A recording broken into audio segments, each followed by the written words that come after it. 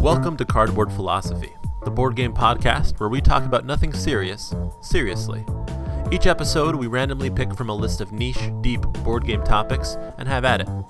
So we invite you to join us at the table, listen in on our conversations, and let us know what you think. Welcome back to Cardboard Philosophy. This is episode 22 as we continue our journey into philosophizing about cardboard. I am Robert, and alongside me are Steven. Hey. And Evan. We really dropped the ball. We should have timed this so it was episode 24, and it would have been really cool.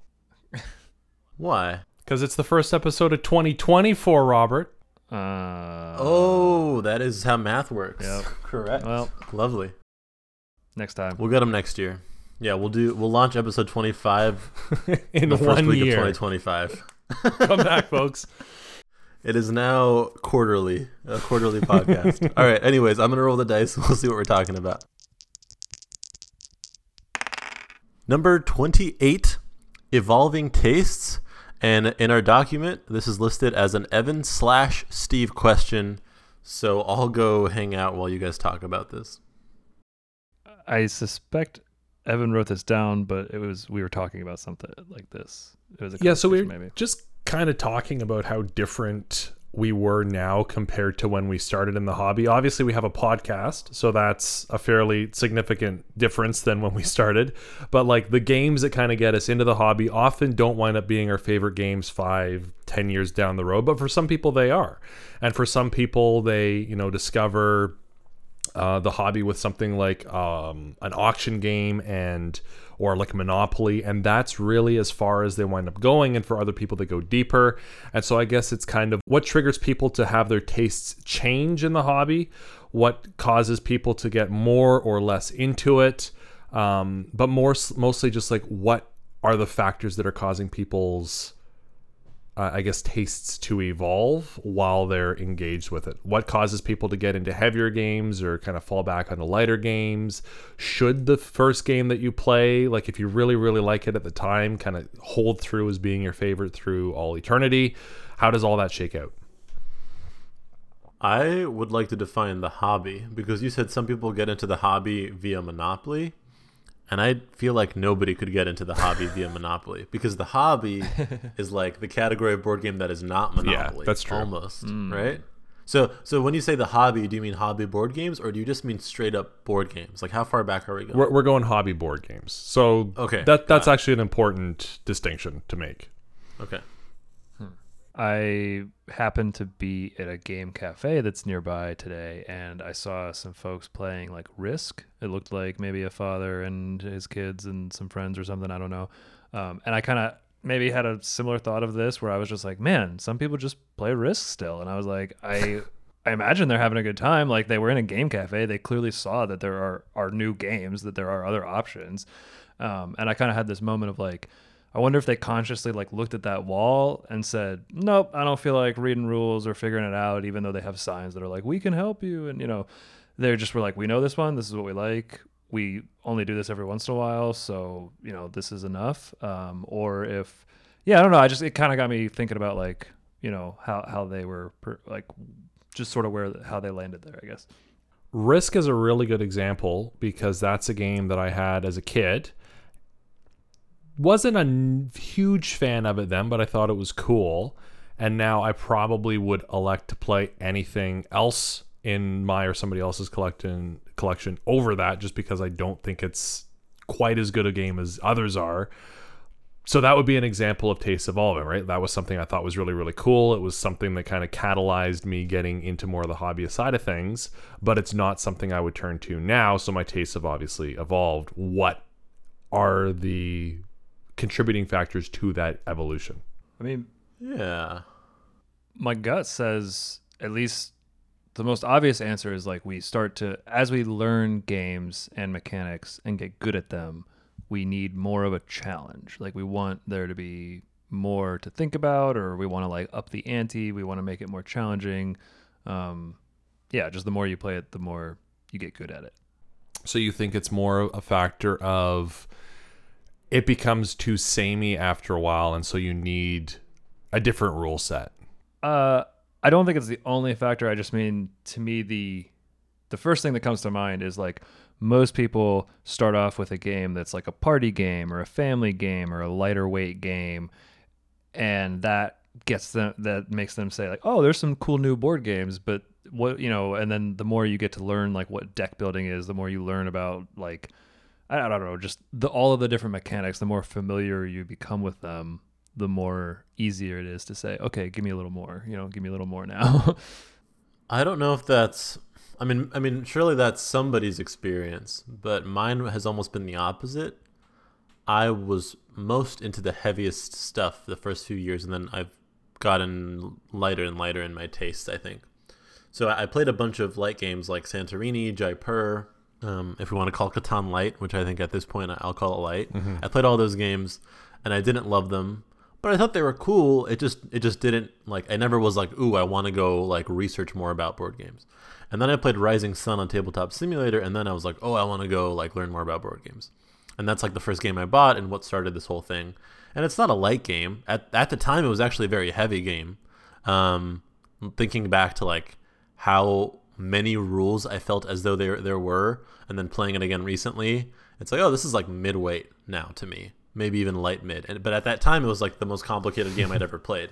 And that was what was cool about it. It's like they're not just simple little abstract things. They can be really thematic and complicated. And so then, for like a solid year or two, I discovered that my wife and I just both loved heavy Euros. And so that's all we would play was like heavy Euros for a year. And I owned like 5 Lacerdas and a bunch of games from Board and Dice, and I just was super into heavy Euros. And then slowly that became kind of tiring and exhausting, especially because we're, I think, just currently in a place in the hobby where modern Euros are heavy, and that's like, it's almost like the same game over and over again, and that just starts to wane on you a bit. And now for the last 2 or 3 years, it's been all like Knizia, right? Mm. Like that's my life now. So it's like almost the polar opposite of a Lacerda. So my tastes went opposite. So I don't know if it's like, oh, I needed to be challenged more. I think it's like I started to appreciate the simple things when I wouldn't have before. Like if I had played, what's a dumb simple game? Like Art Robbery. It's a very silly Knizia card game where you just steal stuff from each other for 20 minutes. And I love it. I think it's so fun. Dang. But I bet if I had played that in the very beginning, I would have thought it was dumb. Like I was just Uno or something, right? I don't want to play Uno. I want to play on Mars. Like that's what I'm here for. Yeah. And so, yeah, for me, it's been about appreciating the simple things and seeing how much nuance there is in so few rules, and starting to love elegance, as opposed to just like the content that I was into in the beginning.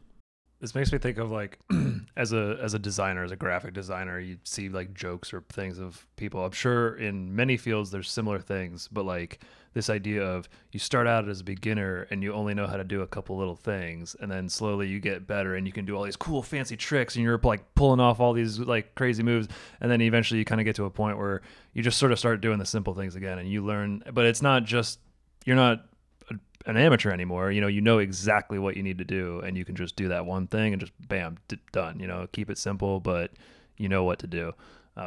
So I don't know, in a way it reminds me of that, like It's a good analogy. Like the minimalist graphics you see so frequently today look like anyone could just throw it together, but when you actually sit down and try to throw something together that conveys that much meaning, it's not that easy. Right, and you probably couldn't appreciate that until you were deep into graphic design, right? Yeah. Like you need to have all those years of experience to know how to just pick that one simple thing and just put it in the center of the page and just leave it. So I think it's obvious to say that more exposure is going to just influence your taste. I think any art form is going to do that. That's why film students get the reputation that they have as being kind of snobs for film, because you start talking to other people and you get exposed to new or anything, wine, cultures, food. Yeah. Robert touched on something that I think can also do that, and that's industry trends. Is burnout on mechanics? Like if you're really into area control when area control was really big, and then all of a sudden it's just like, man, I've been playing area control games for the last year. is that just going to shift you away from area control? Yeah. I would imagine. I mean, it sounds a bit like what Robert was describing, right? Like you really like the so. big crunchy euros, and then after a while, it's like, okay, I'm converting the resources again. I'm doing, like, so I could see something similar happening to a specific mechanic or genre where they start to feel similar. Right. It's not special anymore. Like, I think the games that really stand out in the collection are the ones that like don't feel like the other ones. Even thematically, like my wife calls Great Western Trail the cow game. We don't have any other cow games, and that enough just makes it stand out. It's the cow game. But if I was like the resource conversion game where you try to make the most money, right? Like there's so many of those, and that's everything now. Yeah. So I think just like even if you love a game, the fact that other games so similar to it exists kind of lowers your appreciation maybe of that game. Well, yeah, and this will bring up what I knew was eventually going to come up. A game like Cards Against Humanity that kind of has its time and place, and there's time and place for everything, and it's college. And and that kind of brings up the other side of it where I think like we change, right? As people, like you don't like the same music or movies that you liked when you were a teenager. You know what I mean? Like you take that back. You get older. Well, not all of the same. But yeah, so like just the rude jokes that you get in Cards Against Humanity that entertain you as a college student or a high school student or whatever, don't quite hit the same or don't carry the game the same way for a group of adults might, and that's a game that I feel like I've just seen so many iterations on it that it's like, man, this was really fun. Like I swear it was, like way back, but I've just done it so many times. And even when you add these like funny little twists on it, I mean, like if you're with good friends, sure, it could be fun, but it's just, you definitely get a little burnt out on something like that. I think it can happen for sure. I think it's also the people you're around.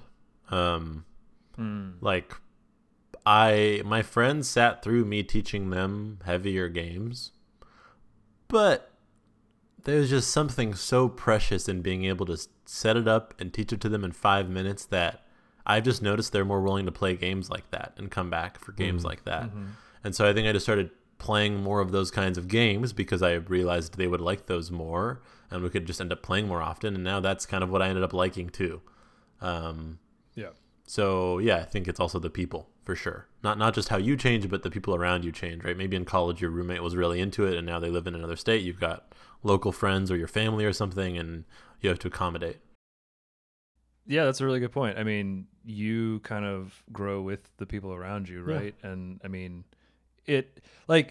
you might still really like a type of game, but if you just have literally nobody to play with, right, there's kind of only so much enjoyment you're going to get out of it, Yeah. So if you find that the maybe medium weight ones are the ones that just get your friends a little more stoked, get them coming over more often, that just seems like has the right mood that. I could see where I definitely have done that. You know what I mean? Like my wife will say, "Oh, I like that game. It had stacking. Great. I love stacking games now. I'm going to go look up every game, like all it takes is one friend who kind of is into a type of game that like, all right, cool. I like it too. So now I'll double down or be way more prone to like look at those kinds of games or give them a chance now. Cause I have somebody in my life who would enjoy it with me. I wonder if that's almost a self-perpetuating machine where I love stacking now. And so you get all these stacking games and then you kind of burn yourself out on the stacking mechanism. And that influences your taste too, because you were chasing that one thing so hard that it became overwhelming. And now it's, okay, I need something that I'm just going to push it down now. And that's my thing. We're going to stack it up and set up and then push it down because I don't want to think about stacking anymore. Oh, yeah. Speaking about chasing games, I think that was another big shift personally. And I think other people experience it too, where I don't know, years ago, I would open up BGG and the top 100 would be like all new stuff. And now you could like pick anything from the top 100. I could tell you so much about it, even if I've never played it. I've been in the hobby that much. So much less stuff is new. And I think before I would be like hunting for like a really perfect game. And I'd be like, oh, I haven't heard of this game before. Oh, this has like the stuff I like from TI4 and the stuff I like from Gloomhaven. So maybe I'll like this, and I'll go buy it. And then there's all these expectations around it being like the next best thing and my favorite game of all time. And I just don't care anymore about that. I just want to play the games I already have. And like, yeah, I still buy games, but not nearly with as much excitement as I kind of used to. I'm not like expecting the greatest. It's more like, I'm curious, like, what does this game do? Oh, okay, there's a little bit of that. Like, it's a bit more of a nuanced approach, noticing the little details. I can't be shocked anymore, I think, as I could, 6 years ago. And so I think even the way that you approach games is different. And maybe that's why I've shifted towards lighter or more medium weight games, is because if I'm returning to the same game over and over and teaching other people it, I just like to do that in 5 minutes, right? I don't want to teach somebody on Mars every week. That would get exhausting. But I'll teach them High Society every week. Yeah, easy. That's a great time. I think that's one of the things that's pushed me away from a lot of those heavier games. I still like some of them, but if you only teach that group of friends that game once, right, that's a lot of effort to put into that experience. And if everyone has fun, it's worth it. Yeah. But if no one ever wants to touch it again, then it's kind of like, oh, I feel like we just sunk 2.5-3 hours into a fool's errand, and that feels bad. And I guess the negative reinforcement of that can also push you towards stuff like stacking. Is it worth considering what doesn't change? Like, is there anything about our tastes that does hold up? Like, and honestly, this whole conversation, I keep thinking about other things, like other like music and movies and food and just any other art form. And it's like Evan kind of made the joke about like liking some of the same stuff when you're a teenager or whatever, and honestly, when you're a teenager, you just have you have so many emotions and hormones, and you just feel things so strongly, so I feel like I'm never going to feel something like the way I did when I was in my 20s or whatever.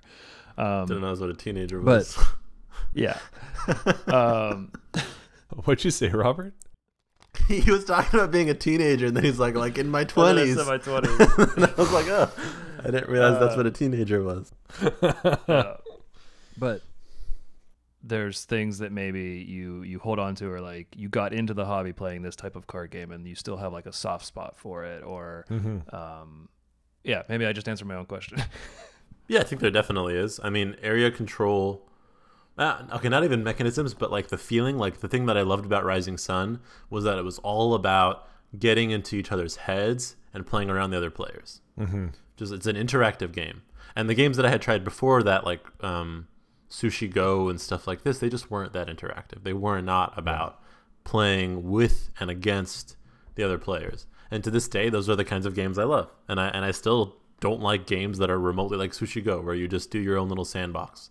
So I think just like that, the thing that got you into games is probably just some very core like love that you have.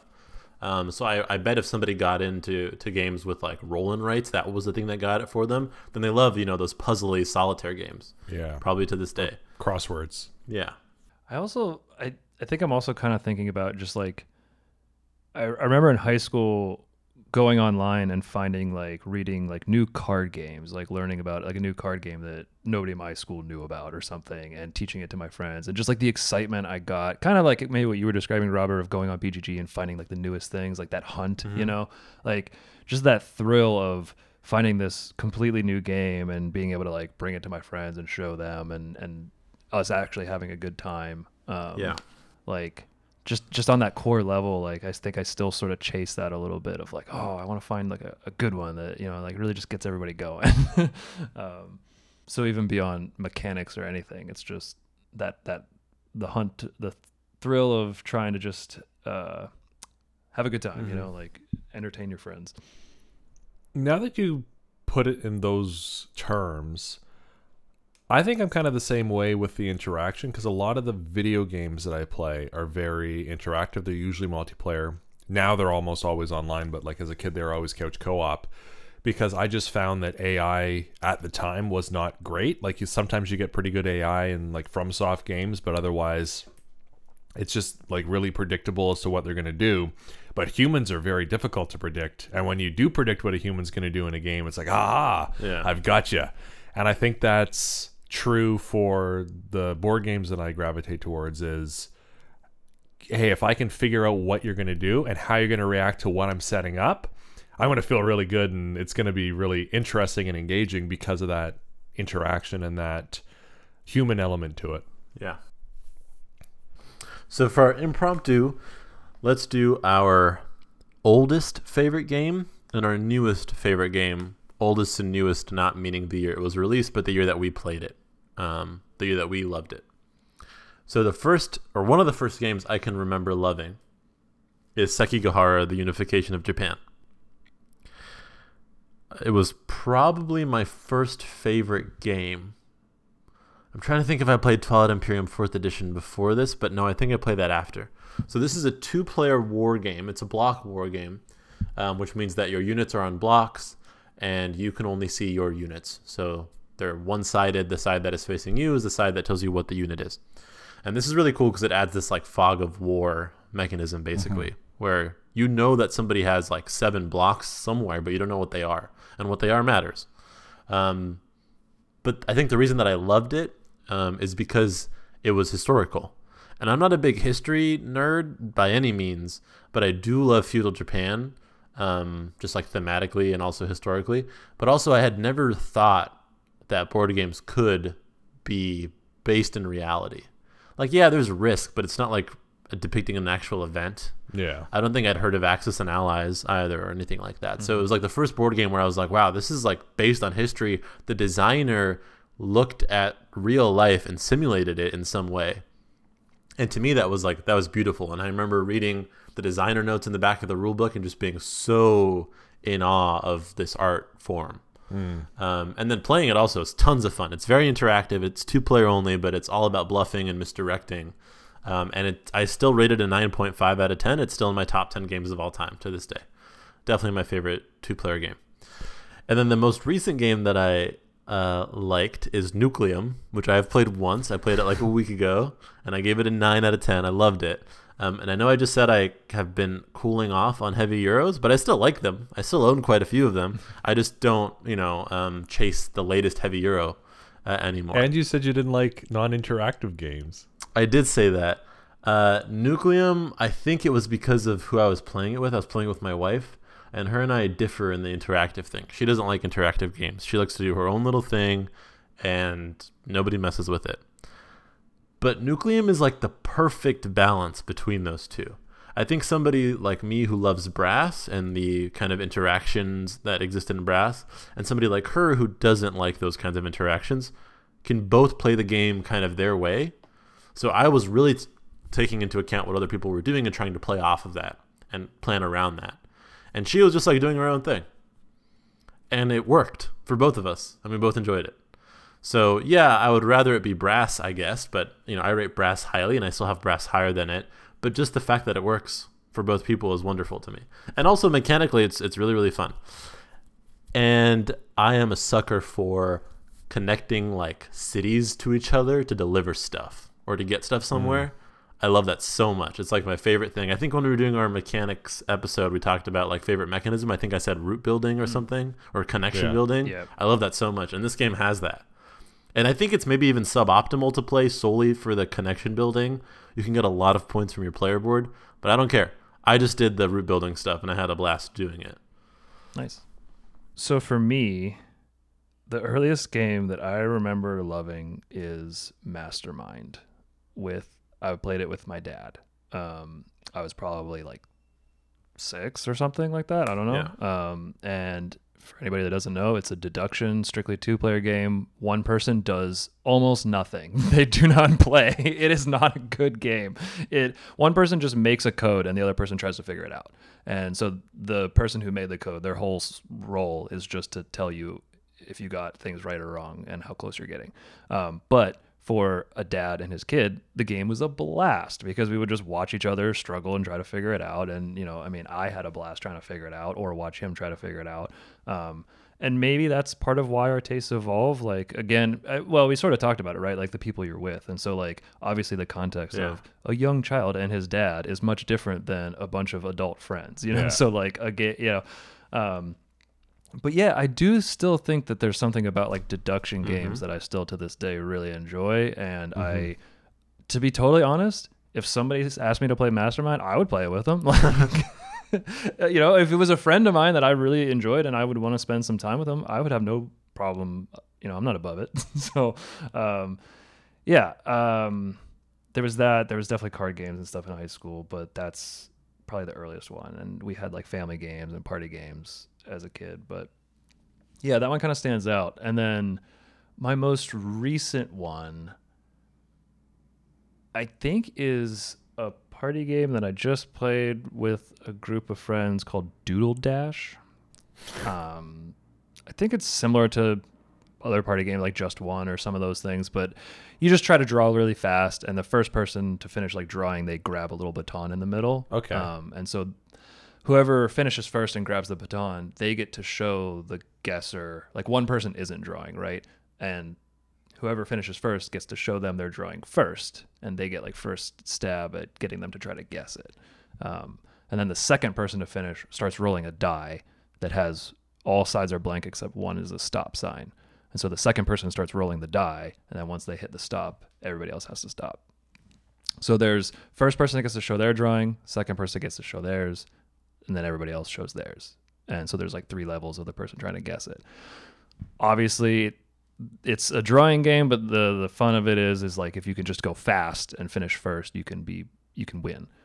It's hilarious. I love it. I said just pretty recently here how I really like party games in general. And yeah, I think it kind of goes to what I was saying earlier. I think I just really, a big part of what I enjoy in the hobby is still just inviting some people over, pulling out a game and just watching everybody start giggling and laughing. And that game it instantly just got us laughing. We were having a great time. Yeah. Well, I don't like people laughing and having a good time, which is why the first one that I really got into and that kind of pulled me into the hobby was Game of Thrones 2nd Edition. Oh, nice. I have no investment in that IP whatsoever. And even when my friend invited me over, I was like, I honestly don't care about this. Why would we do that? And he's like, no, trust me. It's going to be fun. It's going to be fun. I was like, okay, we'll try it. And it was great. It was like RTI for a year and a half. We didn't play it a ton, but it was like an event thing where, hey, we're going to do this weekend? Yeah, we're going to do it this weekend. And I don't think I'm quite as hot designer on as it. TI, ironically. Yes. Yeah. So I don't know if I'm as hot on it now as I was then. I don't think some of the mechanics have aged as well as they could have. It can drag a little bit longer than it really needs to. But I still like those really interactive things. I still like that jostling for territory and are they actually going to make a move this round, or are they waiting, or like the fates that you can kind of do. I think the group that I have, like the groups I've had since then, have been a little bit more solo, like my sandbox sort of thing focused, which has kind of shifted a little bit in that direction. But I've also really discovered an enjoyment of like economics and stuff.